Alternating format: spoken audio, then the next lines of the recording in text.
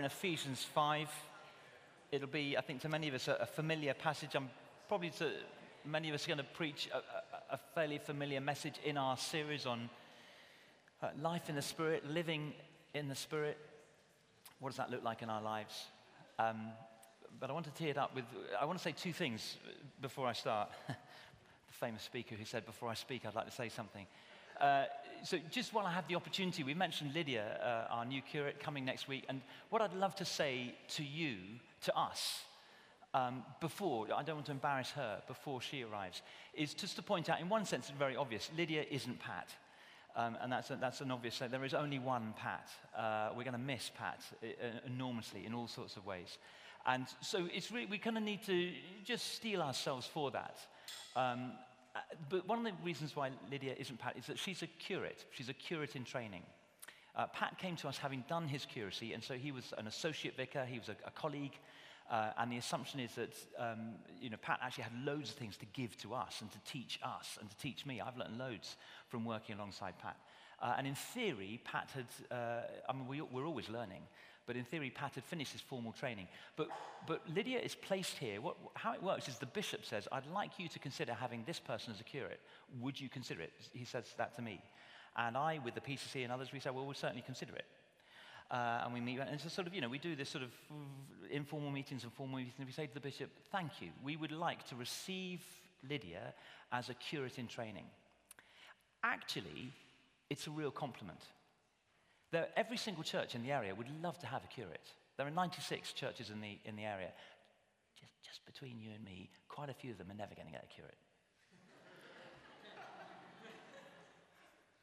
The bishop said, would we like that?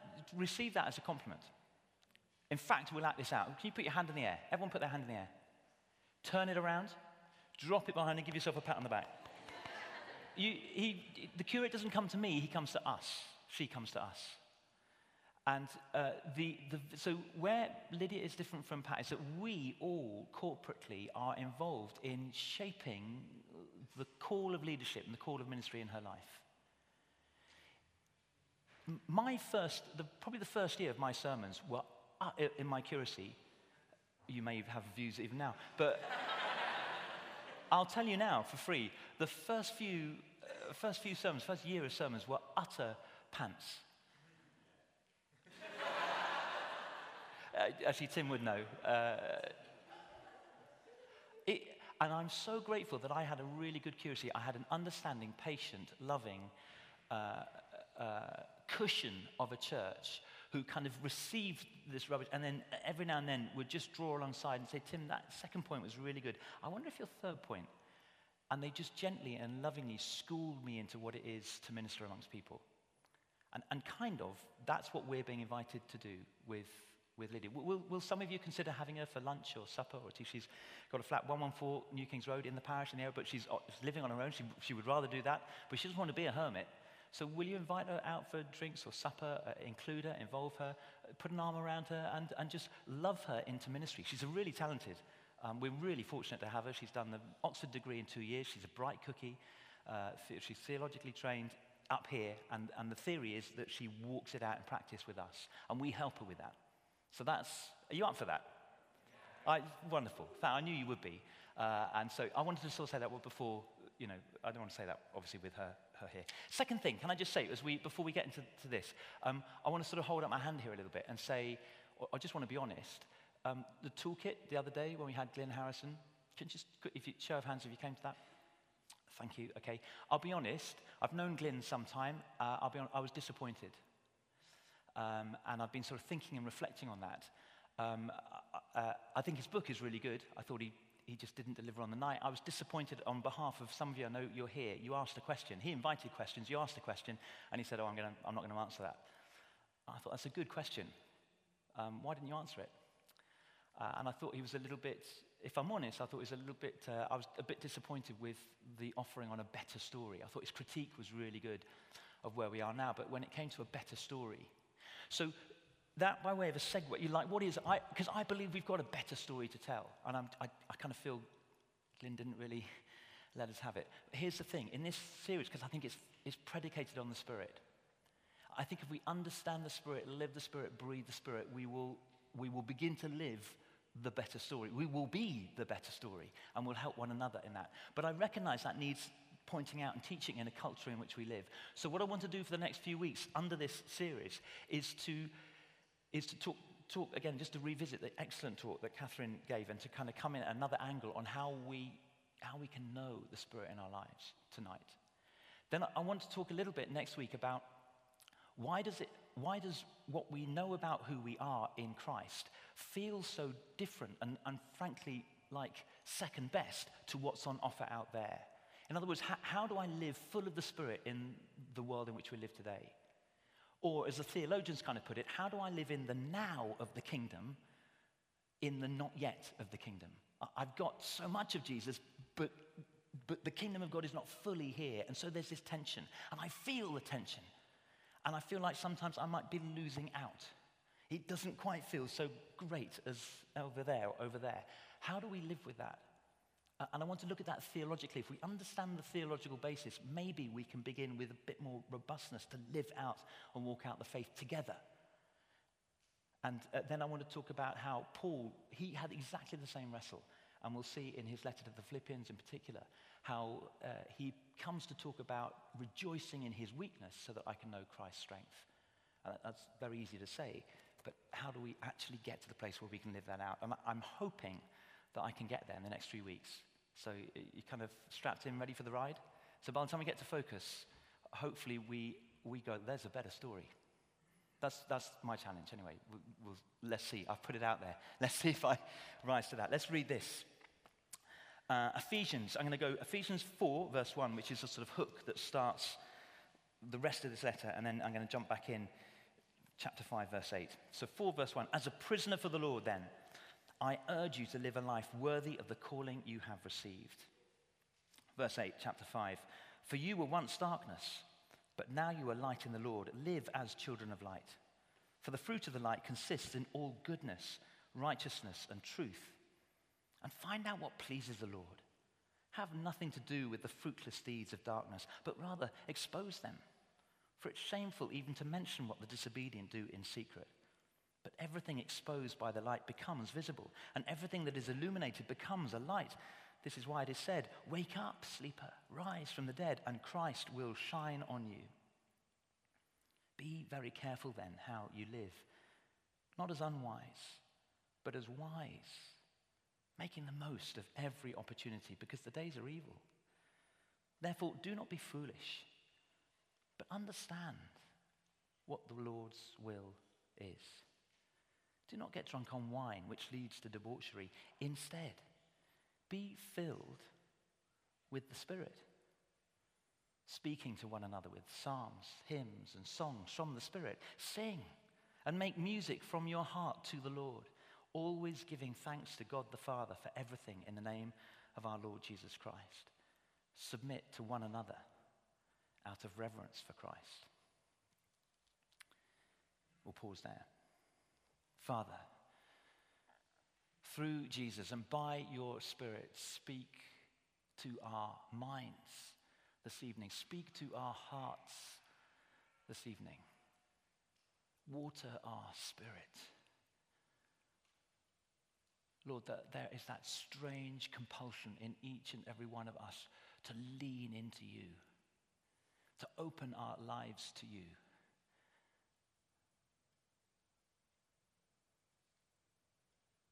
To live for you. In Jesus' name, amen. Amen. A little hangover from the morning. Some of you may have these leaflets from the morning. The morning are kind of old school, so they still do sheets of paper. So if you've got one of them, that might be helpful. Don't worry too much if you haven't. I'll talk you through it. 2 frameworks for what I want to say in the next few weeks. 2 frameworks that I think are really helpful to understand how we can live now, satisfied now, live the better story now in the Spirit. The first is Trinity. We just celebrated Trinity Sunday 2 weeks ago. It's a vital doctrine to hold that God is God, Father, Son, Holy Spirit, to hold them together. There's something about I think actually, as Paul would put it, the forces of evil in the spiritual realms that would want us to separate them out. Particularly when it comes to living out our salvation. What is it to be saved? What is it to be a Christian? And if I'm honest, we don't help ourselves sometimes. Our hymnody, our songs, the words of liturgy often point to salvation as being all down to Jesus. I'm saved through Christ. I'm saved by his death on the cross, what Jesus won on the cross. He was the one that rescued me out of sin. It's through his death that I'm forgiven. And we tend to think, therefore, that salvation is all about our sins being forgiven. Paul uses the metaphor of redemption. It's actually a contemporary word in Bible times of being bought out of slavery. You would go and pay a ransom. You go and pay a price, and you buy a slave out of slavery, and then you could take them home. And the trouble is, if we separate out our Christology and our pneumatology, in other words, our understanding of Christ and our understanding of the Spirit, if we separate them out and tend to look just at being saved, living the Christian life, being a child of God as being rescued from the marketplace, then we can do not much better than talk about ourselves as ex-slaves. But the reality of that metaphor is that not only were you rescued from the marketplace, you were brought into a home. You went from slavery to sonship. I'm not just forgiven of my sins and rescued from death, the penalty for sin, through Christ's atoning death on the cross, although I totally am. I am brought into new life. I am in-godded. I'm spirit-filled and able and willing and desirous to live a life for God going forward. So I have to hold Jesus and the Spirit together. We got a couple in the morning service, Jeff and Emma, and she was pregnant with twins the last time I saw her, and she wasn't in church today. I said, Jeff, everything okay? He said, no, we've had two little girls born, baby girls born Sunday morning. Amazing. That's how he put it. He said, we've had two little girls born, join our family. He didn't say, oh no, Emma's not here because she's ended her pregnancy. Although she had. But the way in which she had ended her pregnancy because she'd given birth to two gorgeous children. We are saved by Christ, in Christ, and through the Spirit. And if we pay attention, like Jeff talks of Emma, forward-looking, if we totally acknowledge Christ, but look to the Spirit, lean into the Spirit, breathe and drink the Spirit, we will have a much more rounded and rooted and, frankly, biblical understanding of what it is to be saved and to live for God.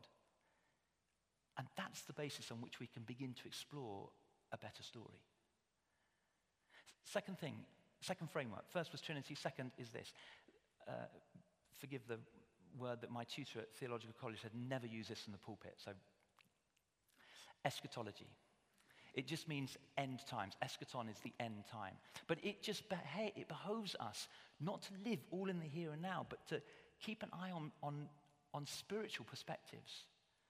God's people have always been looking ahead, right from the very first times, always looking ahead to a promised land or to a promised Messiah. The Jewish mindset when Jesus came to speak and to teach his people was that they were living in the current age. The promised or anointed Messiah would come, boom, in some time in history and usher in the age to come, God's kingdom, heaven on earth. Jesus taught his disciples to pray, your kingdom come, your will be done on earth as it is in heaven. A Jewish mindset would hear that as, yes, there's coming a time when the Messiah will come and will usher in that heaven on earth. And it took the early believers a long time to think, this Jesus guy, he teaches with real authority. Not like our teachers. Wow. They kind of flock, they listen. But they didn't imagine that Jesus was the Messiah. There's very little record of him while he's teaching. He's just the rabbi or Joseph's son. It's after the death and resurrection and the outpouring of the Spirit. There it is again. Christology, pneumatology. That eyes are opened. Jesus is the Messiah. And then they go back and they go, oh yeah, do you remember the parables? Some of the parables he talked about the future aspect of the kingdom. There's some wheat and some weeds, and the weeds grow up with the wheat. Oh, say the guys, should we cut down the weeds? Because look, they might spoil the wheat. He says, no, leave it. It's okay, let them all grow together. And at the end of time, harvest time, there'll be a day of reckoning. Weeds rooted up, burned on the fire. Wheat then harvested. So there's a future aspect. Chili beans now, harvest is coming. And the Jewish ears thought, yeah, that he's talking about this age now. We've got to make do with a few weeds around us, but there'll come a time, future kingdom coming, and the anointed Messiah will be the one to usher in the judgment and the weeding out of the weeds so that the wheat can flourish. But then, in that very same chapter 13 of Matthew, he talks about the kingdom as being like treasure in a field. And a guy, he discovers this treasure, and he goes off and he sells everything he has in order to get the treasure now. Or a merchant who's looking for, the prize pearl, and he finds a pearl. There's the pearl, there it is. And he'll sell everything he has to get the pearl of great price, now.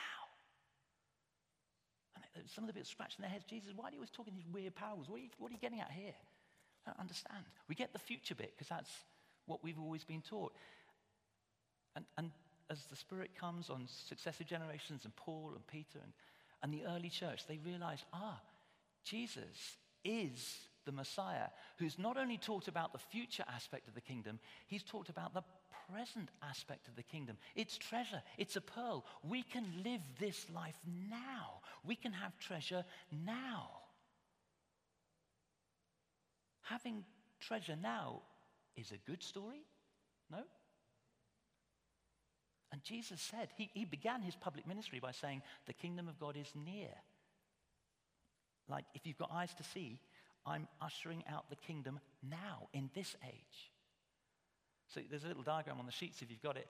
Sorry, I could have put it on the screen. But basically, commentators, theologians will talk about this tension between the now and the not yet of the kingdom.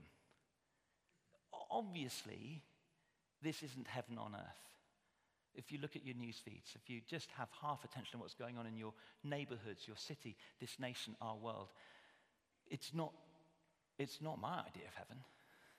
So the kingdom is not here fully. But clearly, as I look at what Jesus inaugurated and set off, and look at the early church that throughout the ages has grown and grown and is still growing. Parts of South America, India, China, they can't build enough buildings to house the Christians that are coming to faith week on week on week. The Christian church worldwide is growing. The kingdom is undoubtedly here. So there's a now and a not yet. Now what I want to do is, in the following, I haven't got time now and I won't go into it now, but come back. Because next week I want to explore why it is that we tend to get suckered into the not yet. And we convince ourselves, because what we tend to do is we tend to slide to the not yet bit. And so then we begin to tell ourselves, the kingdom isn't really here. Because I don't feel like I'm really winning. And you look like you're having more fun. And that looks far better than what I'm told I'm meant to think about myself now. And all I want to say is that I'm not sure we've got our thinking right. And if we could just make our thinking, our theology, center our thinking on what God tells us about ourselves, in line with his plumb line truth about ourselves, and where we stand in kingdom terms, we'd be a little bit more rooted to stand a little bit more robustly, confidently. And when we do that, we feel the Spirit growing in us. He becomes alive in us. And suddenly we see the world slightly differently. All that to come. Let me just say on being filled with the Spirit. There's something about, there's a clear inference from Paul here in this letter, and the New Testament writers, that just the way in which we are, it ought to be obvious what controls us, who controls us. Take a silly example. I know someone the other day, in fact, I think it might have been the very day when we broke all records last Wednesday with the hottest day of the year, whatever. He got a cold, only in this country. He's all blocked up nose and his sore throat and his eyes were all stinging and he's sneezing and spluttering everywhere. He was full of cold. I can't actually see a cold virus, but I could see the manifestation of a cold virus that was all over his body. It was obvious in every kind of way. He was full of cold, and it expressed itself. It was obvious. He didn't need to tell me. And Paul here is, I'm not going to go through the whole of Ephesians, but the first half he said, look, this is who you are in Christ. These are your possessions. This is the now of the kingdom that you can claim and live in. This is the better story. Now this is how to live out of it. Chapter 4, verse 1, I urge you to live a life worthy of the calling you've received. The kingdom of God is here. It's not complete, but it's here to stay. And we can begin to live in it as spirit people. So, and then various injunctions, various instructions. And he kind of has a number of contrasts. Look at, we started reading from verse 8 of chapter 5. You were once darkness, it's a metaphor, but now you are light in the Lord. Do you remember Jesus saying, you are the light of the world? He didn't say, look, why don't you try to be light? Here's an option. It's indicative. You are the light of the world, he describes. You flick a light on in a dark room, there's not a sort of debate that takes place between the light and the darkness. The darkness goes every time. You are the light of the world. So Paul says, live as that light. Don't go darkness. He's setting up these contrasts. And so verse 15, be careful how you live, not as unwise, but as wise, because the days are evil. Therefore, do not be foolish, another contrast, but understand what the Lord's will is. So light, not darkness. Wise, not foolish or unwise. Understanding, not foolish. And then this final contrast in verse 18. Don't get drunk on wine, which, debauchery, is a bit of a sort of yesteryear word, isn't it? But we know what he's getting at. If you're full of wine, then it impacts the way in which you think. It impacts the way in which you act. It impacts the way in which you speak and behave. I know no one here has ever been intoxicated with alcohol, but maybe you know someone who has been, and you've probably seen the impact at a party or something in the day after. Oh, did you see so-and-so? Yeah, you won't believe it. You become the topic of gossip. Why? Well, it's just like my friend was full of cold. It was obvious. You're full of wine. It's obvious. And Paul, in the contrast, said, well, not that, but do be full of something. Be so full of something, so intoxicated with something that is obvious in another way. Be full of the Spirit. Be full of God. Be full of Him. Tipsy on Him. Drunk on God. So that being drunk on Him impacts the way you think, and the way you react, and the way you speak, and the way you behave, such that people can't help but notice. Look at him, look at her. Because when I bump into them, or when I engage with them, or when I hear talk of them, what spills out is evidence of love, or joy, or peace, or patience, or kindness, or gentleness, or faithfulness, self-control. There's something good and beautiful about that life. What are they on? They're full of the Spirit. Full of the Spirit.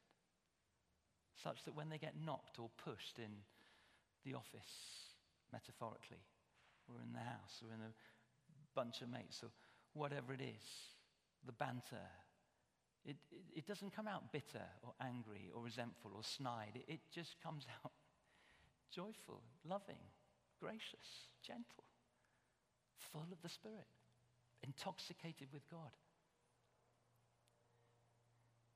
When we seek to live as within the dance of the Trinity, Father, Son, Holy Spirit, when we seek to live out and explore what it is to live in the now, notwithstanding the not yet, but in the now of the kingdom, when we are full of the Spirit, we have the basis for living and speaking and sharing with others a better story. It's not that other stories aren't good. Please, I'm not just with slight reference to Clint, I'm not saying that, to be fair to him, he was saying, you can spot virtue. There are some gay people I know, for example, just to pick up on that, the issue on Tuesday, who are incredibly faithful, incredibly kind, incredibly good. There's a couple of gay dads who have deliberately adopted and fostered disabled kids. How sacrificial and honorable is that? It's not that there aren't good stories. It's just that the amazing privilege of the Christian story is that there's a story that is even better than that. We tend to go binary. Maybe even now you're hearing me to say, well, if you're saying the Christian story is a good story, you're saying that's not a good story. I'm not saying that at all. There are lots of good stories around. The church was amazing with Grenfell Tower. The church was amazing, but Christians weren't the only ones who were donating and organizing and sacrificing to help others. There were amazing stories around. How wonderful that we can say in this instance, and the church was there too, in an extraordinary way. Extraordinary way. I'm slightly sidetracking here, but there's a horse and I've jumped on it. I'm just going to ride it for a bit, because how about this, just to honor our bishop, that in a civic borough, when there is anger and rage and a real need for political expediency, the Prime Minister needs to meet with her people. And so a group of residents have a meeting with the Prime Minister face to face in one of the cabinet rooms in Downing Street. And who brokers it? Is it the local council? Is it the local MP? That's who you'd expect. That's what they're kind of there for. No, not a bit of it. They're not to be seen. It's the Bishop of Kensington. Why? The bishop, do you think our bishop goes, I take him out of the way, I think I'll chair this one? No, he's got the platform because the Christians have provided the base. Thank you, St. Clement's, the church in whose parish Grenfell Tower is, and others as well. But it's not just the Christians. But there's lots of good stories. And all I'm saying is Trinity, the now of the kingdom, filled with the Spirit. We have an amazing story. We have an amazing story. So how can I be filled with the Spirit? Let's just look at this. I think it's just key to say what Paul is saying in this tiny little phrase. Instead, verse 18, instead be filled with the Spirit. This is one for the grammarians and linguists amongst you. I've got to look at my notes here because I'm not one of them. That is, be filled. It's a verb. It's a second person plural. Present continuous, passive imperative. Thanks, Tim. I know. Second person plural. Here's the thing on that. The trouble with the English translation of the Bible is we have the same word for you singular as you plural. You. If we were French or German, it would be different. We would read the Bible quite differently. We would realize just how many of the you or how many of the verbs are addressed to everyone. This is a letter to the church, not to individuals. This is you plural. It's second person plural. It's everyone. In other words, be filled with the Spirit. It's not just for the people on the platform or the people playing the music or for the people serving drinks and tea. It's every single one of us if you count yourself a member of the body of Christ. There's not a kind of queuing system or favored people. You plural, everyone. Be filled. It's present continuous, secondly. In other words, Catherine mentioned this the other day, go on being filled. Go on being filled. If we're like sponges designed for God's Spirit, you put a sponge in water and the sponge soaks up, it soaks the water. We're designed as sponges. We're designed to soak in God's Spirit, to be so full of God's Spirit. But what happens when you take a sponge out and you put it into a hostile work environment or into a difficult set of relationships in the house, or the sickness comes, or maybe a parent is sick, or just worry, stress, hassle. There's not enough money at the end of the month. And you hold a sponge out and the water leaks out. We kind of leak this side of completion. And so Paul knows that. We need to carry on, to go on being filled and filled and filled and filled. Second person plural, present continuous, passive, as opposed to active. We're not the subject of the verb, God is. this gift of the Spirit, this gift, this grace of receiving God is his initiative, and he invites us to receive. Kind of shoulders down, don't need to try, effort, work ourselves up. It's relaxed, really.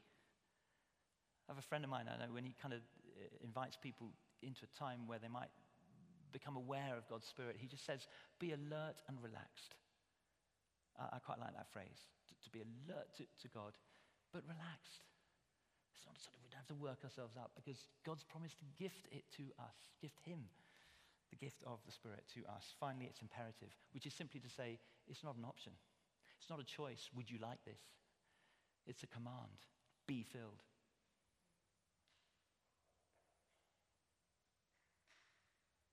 In a few minutes, I'm going to invite us to respond. I just want to give you a heads up. I want to just create space. You can go to the sides. If you want to come to the front, you can do what you want. I just want to create space for you to respond to that command, to allow yourself to be filled with God so that you're so full of him. You can think of nothing better than living his story in amongst your contemporaries and colleagues and friends in a way that draws them to you via him. There's a hungry world out there. There's a desperate world out there. We've seen it with this recent horrible fire. You'll see it on Saturday. I really want to challenge you. If all we are as a church on Parsons Green is we hide in this weird building away from anyone else, I kind of want to just hoist the white flag. 7,000 people. If the weather's like this, it's probably going to be nearer 10. 10,000 people sweep across that green, and most of them think that we're about religion. Most of them number of them don't even know we're open. They just think it's a museum. Most people, when they come as visitors, and particularly to this service, because they're expecting 3 little old ladies and a dog. I don't mean to be sexist or animalist.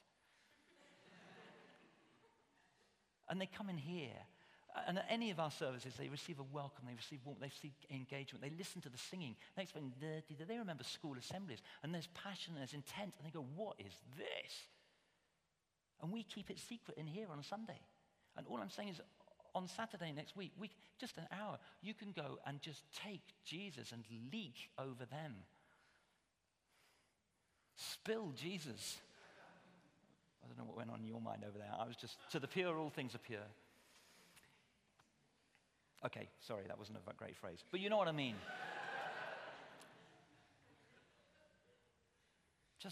We underestimate how we come across. Actually, just on the green, because I've done this 2 or 3 times, several times, the fair. Do you know what? It's really weird. If you look at the other stalls, I don't mean to diss the other stalls, they're all good stories. But they look so unhappy. You go around a stall and they, do you want to buy my necklace? We just by the fact that we smile, it says something, and we greet and we say, hi, what's your name? Do you want to play this game? Do you want to try this? We're going to have a question box on various of the stalls. If you could ask God one question, what would it be? You're telling me people haven't got questions to ask God after the last 3 months in this city? Well, let's write the questions, put them in the box. Guys, we've done the training at Toolkit. We've talked about sharing our faith. You guys, full of the Spirit, you're telling me you won't be able to find a connection, a way of just engaging with that conversation? This is what I found. I thought Jesus was a fairy tale, and then I discovered as I read the pages of Scripture, he was a real person. He talked of God in a way that I'd never heard of before. This intrigue. I don't know what that's my story. I don't know what yours is. What is your story? Rehearse it, practice it, get it out there. Saturday on the green. That's what a life full of the Spirit looks like. How can I receive God? We talk, so much of our singing and talk is in terms of a relationship, isn't it? You're a good father. And I recognize that may be troubling for some of us, difficult relationships with our earthly father, but we aspire to a kind of close, intimate relationship with someone who cares for us and longs for us and protects us and looks out for us. Relationships. It's about a relationship. How do you start a relationship? If you're going out with someone, or if you're married, or if you'd like to be, what are the processes? When I think about when I started thinking about Jo, well, first of all, I noticed her. I thought, oh. And then I just began to wonder. I said to myself, I wonder.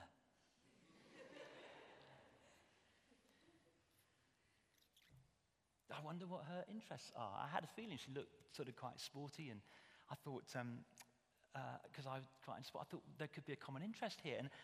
And then imagination began to kick in. I thought, well, I wonder if maybe we could share a number of interests, and I wonder whether she thinks the same as I think of her. And I wondered, and I played with that thought and imagination, and it felt good. In fact, I was studying at the time, and given the choice of reading a book for an essay I was meant to be writing or thinking about Jo, I thought about Jo quite a lot. So it comes to crunch time. You just kind of build, what am I going to do with this? So it's kind of that first date thing. It is a step of faith. Should we go for a drink, or do you want to come around for a cup of tea? We had to do it old school back then. We didn't have all the other gizmos to help us. So I was tongue-tied. I didn't know. But it's kind of nervy. But here's the thing. I'd done a little bit of intel, and I gathered that there was a possibility that she might be open to the possibility of a date with me. So there was an element, I don't want to sound arrogant, but there was an element of expectation. You can do the maths on romantic relationships on this level. Is it so different with a God who has already said to us that he loves us? He not only loves us, he likes us. He made you the way you are to connect with him. Augustine, our hearts will find no rest until they find their rest in you. We're made for connection, for relationship. By God, he wants us to come to him. Can you imagine that as a possibility?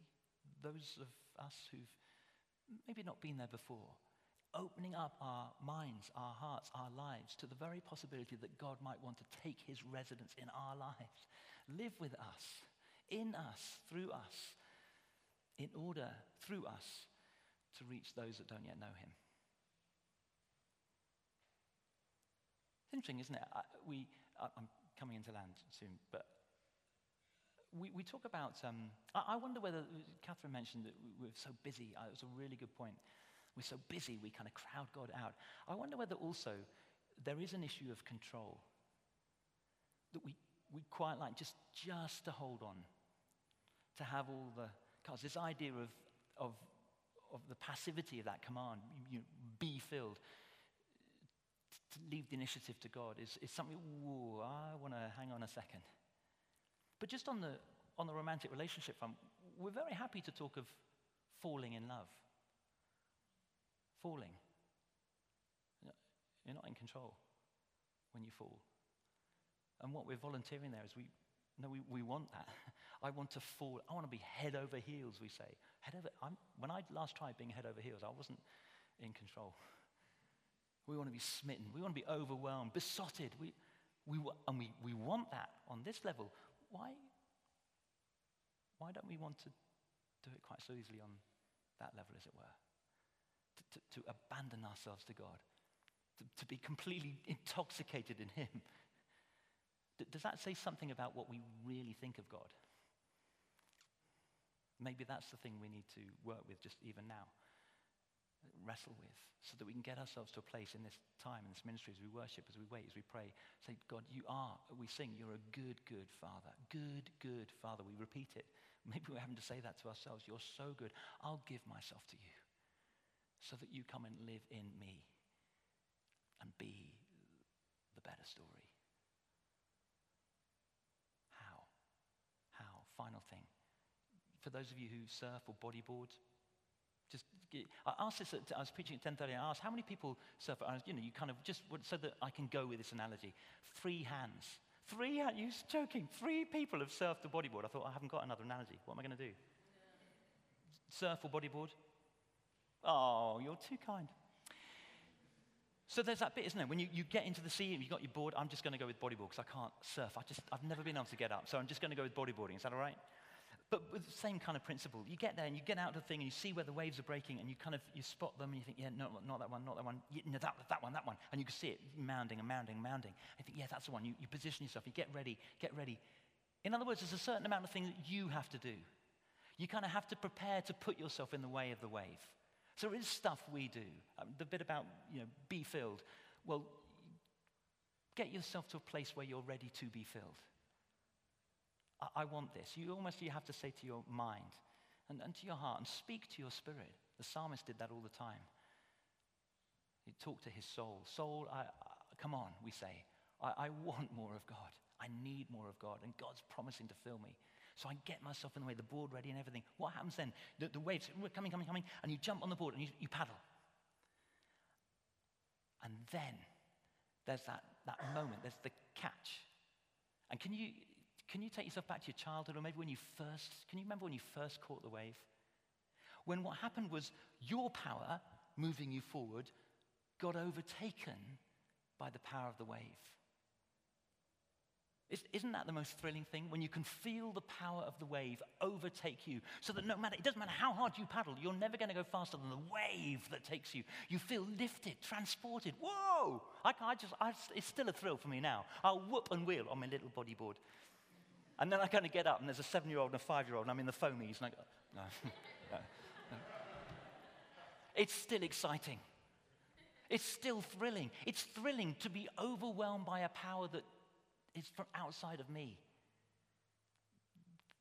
That's what it is. But I'm talking about an inanimate object, the sea. This is the good Father who wants to take you and carry you and transport you, to overwhelm you in that sense. So we kind of paddle towards him, and we paddle towards him only so that, not so we keep on paddling and say, look, God, I'm so good at paddling. No, we paddle so that we go, take me. Yes. Fill me with your Spirit so that I have insight and wisdom, that I live as light and wise, that I live a good and beautiful life, as we looked at last term. That I live full of the Spirit. When someone pushes me, I knock love, joy, the fruit of the Spirit. That I'm an encourager, an infuser, a helper. I'm a healer. I'm releasing gifts of the Spirit that enable other people to flourish as I surf him.